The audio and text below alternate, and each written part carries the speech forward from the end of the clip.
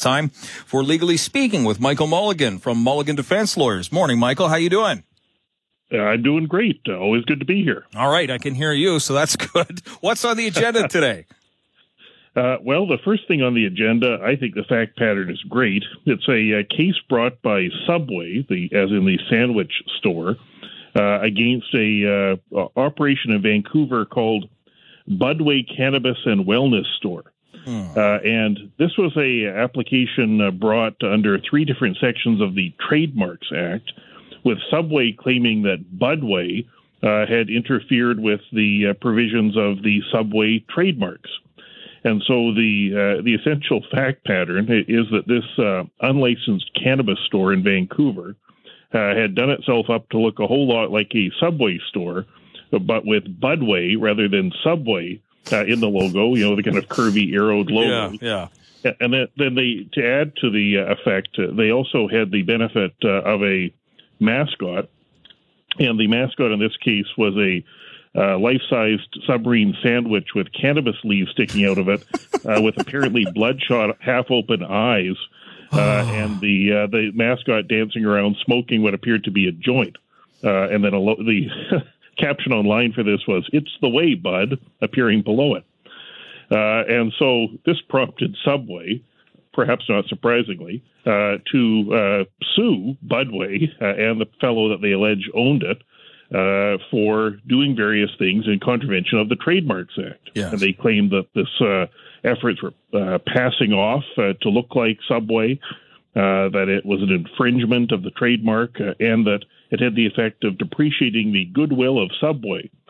Now, one of the interesting things about that is that this isn't the first time that there has been an issue with a marijuana dispensary in Vancouver using a name awfully similar to a retail establishment. And in fact, last year, there was the case of Toys R Us suing Herbs R Us for a very similar allegation of infringing trademarks. Yes. And Herbs R Us had a logo that looked a whole lot like Toys R Us, but they got the R the right way.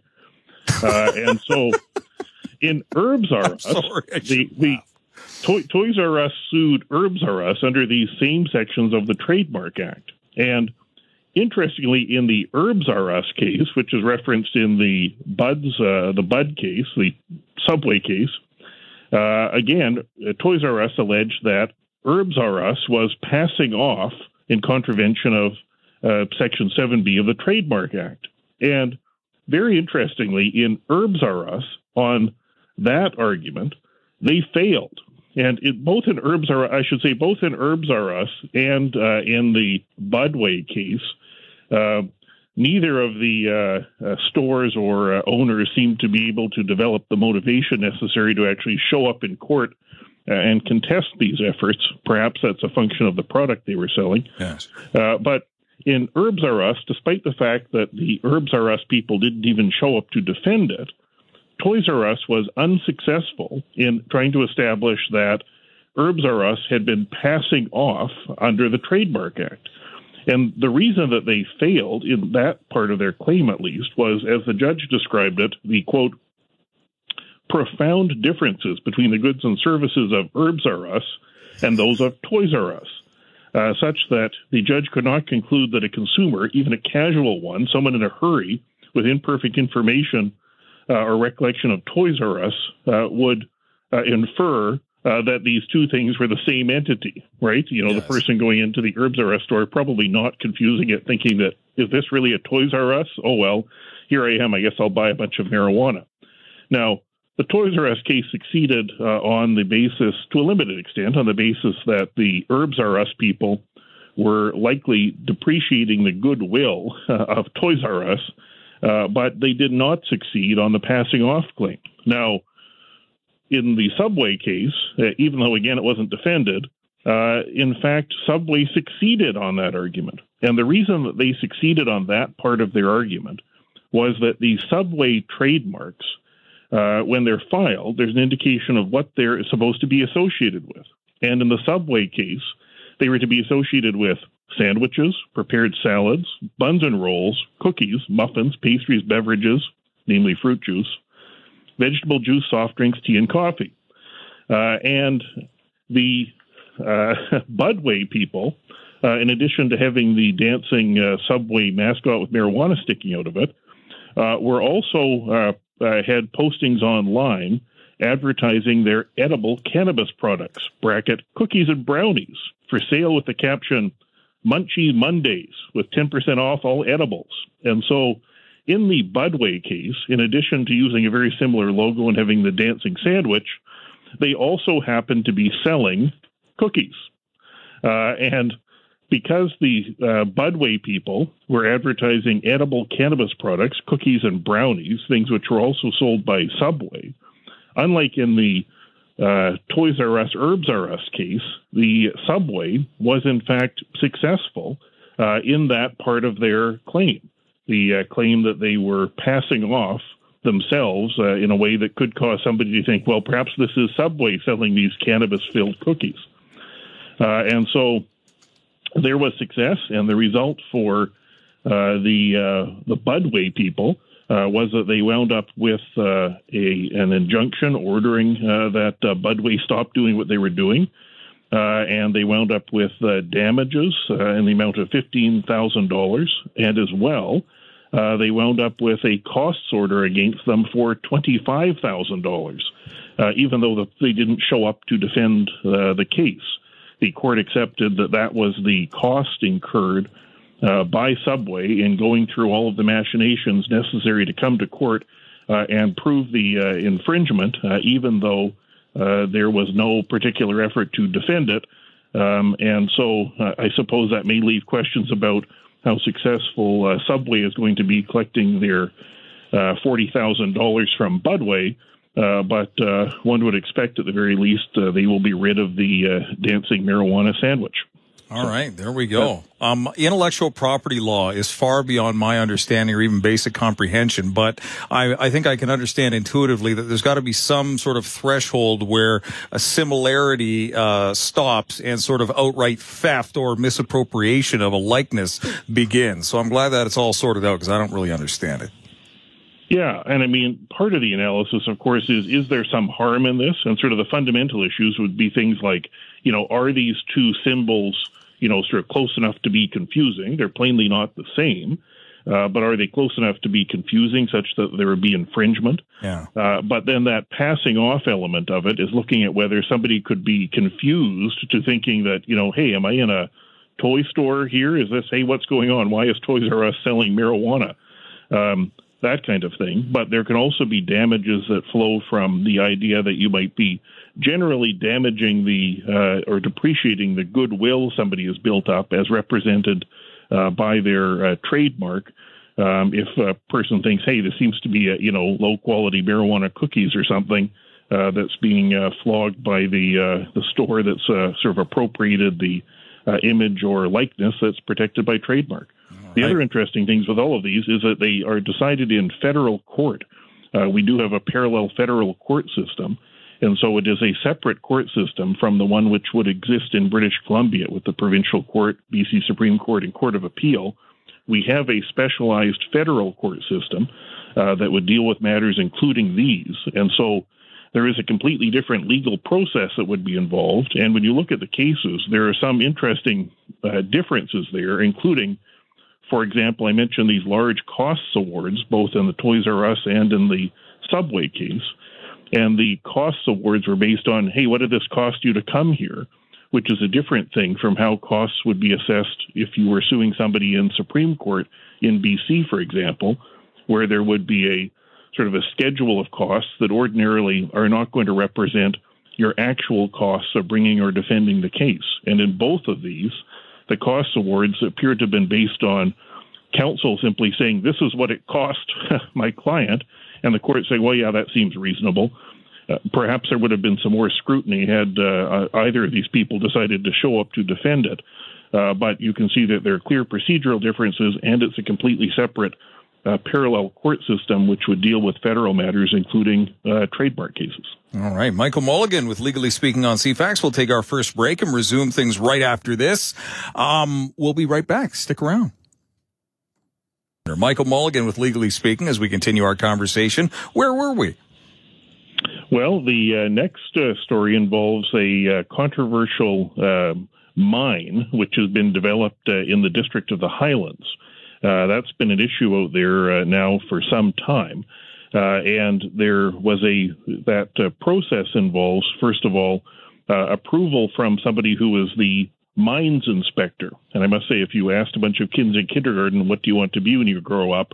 I'm guessing none of them stick up their hands and say, I want to be the mines inspector. But nonetheless, we have a mines inspector in British Columbia. Excellent. And it matters because the issue of whether you're allowed to set up a mine is not something which is decided by the local city council.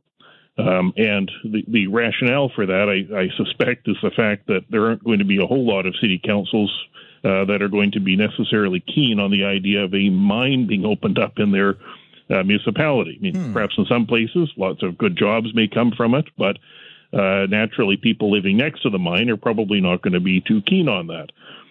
We saw that controversy play out, of course, up at Shawnigan Lake, where they were engaged in mining activity that was of concern in terms of water quality there. And there's a similar concern about this approval for a mine in the district of the Highlands. And so there was a local community group, the Highlands District Community Association, that was trying to challenge the decision of the mines inspector to approve this mine. And it was a mine that was going to be quarrying rock for the purpose of road paving. So it's got to come from somewhere, right? And in this case, the mines inspector granted approval, and the community association took issue with that and tried to challenge that decision in court, which made its way most recently all the way up to the BC Court of Appeal. And there are a few things that come out of that. First of all, I must say, if you're the Highlands District Community Association opposed to the mine, you're probably not too happy with the Court of Appeal describing the District of Highlands as a, quote, semi-rural and industrial community. But in any case, there's now some judicial authority for that description of the Highlands. And when you challenge a decision like that in court, like an administrative decision about something like, hey, can a mine be set up here?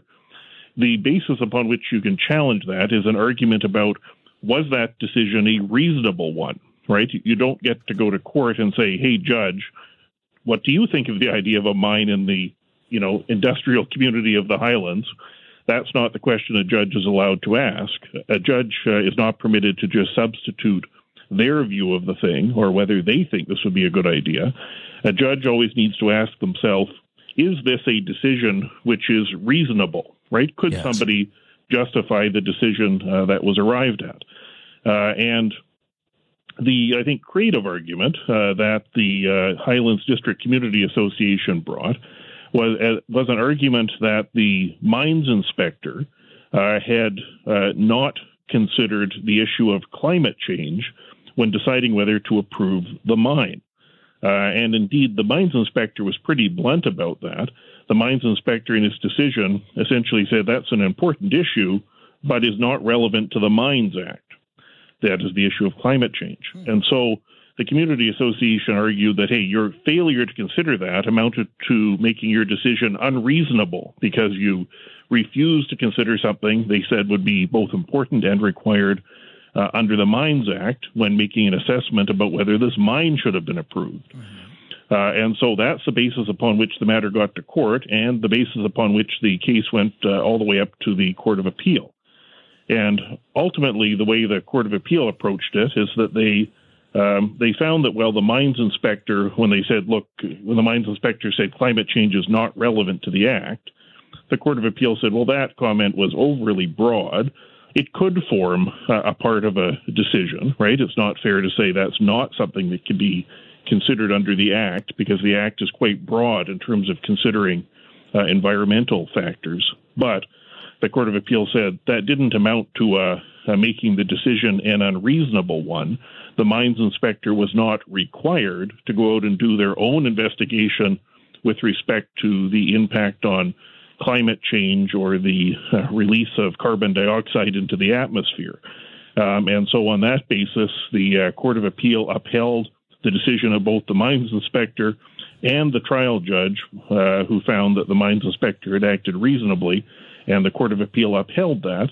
And so the ultimate consequence is that the mine, despite the objections of the members of the community association, will carry on and presumably continue to dig out rocks to pave roads. That appears to be the basis for it. So Very well. I guess the takeaway is you don't get to go to court and just argue it again. It's always looked at from the perspective of, was the decision that was made a reasonable one or not? And so that's why we're going to have a mine in the semi-rural and industrial community of the Highlands.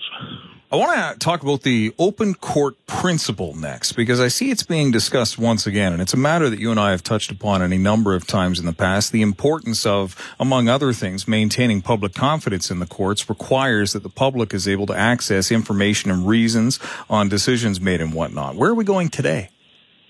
Yeah, it is a very important principle, and the Supreme Court of Canada just reiterated that once again in the context of what was an application to seal the estate files relating to Barry and Honey Sherman. That's the wealthy couple from Toronto who was murdered in 2017 and for whom nobody has been charged or convicted of committing that apparent crime.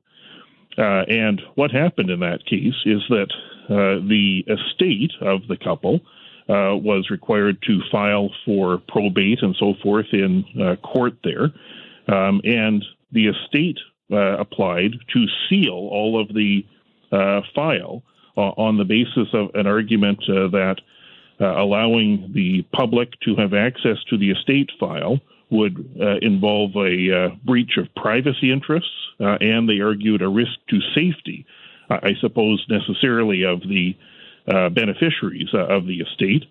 And they succeeded initially in getting that order. But thanks to the tenacity of a journalist from the Toronto Star, that decision to prevent any access to the estate file was successfully challenged. It went up to the Court of Appeal. The Toronto Star succeeded, and then the estate appealed all the way to the Supreme Court of Canada, and the Supreme Court of Canada upheld the decision that the file should be open.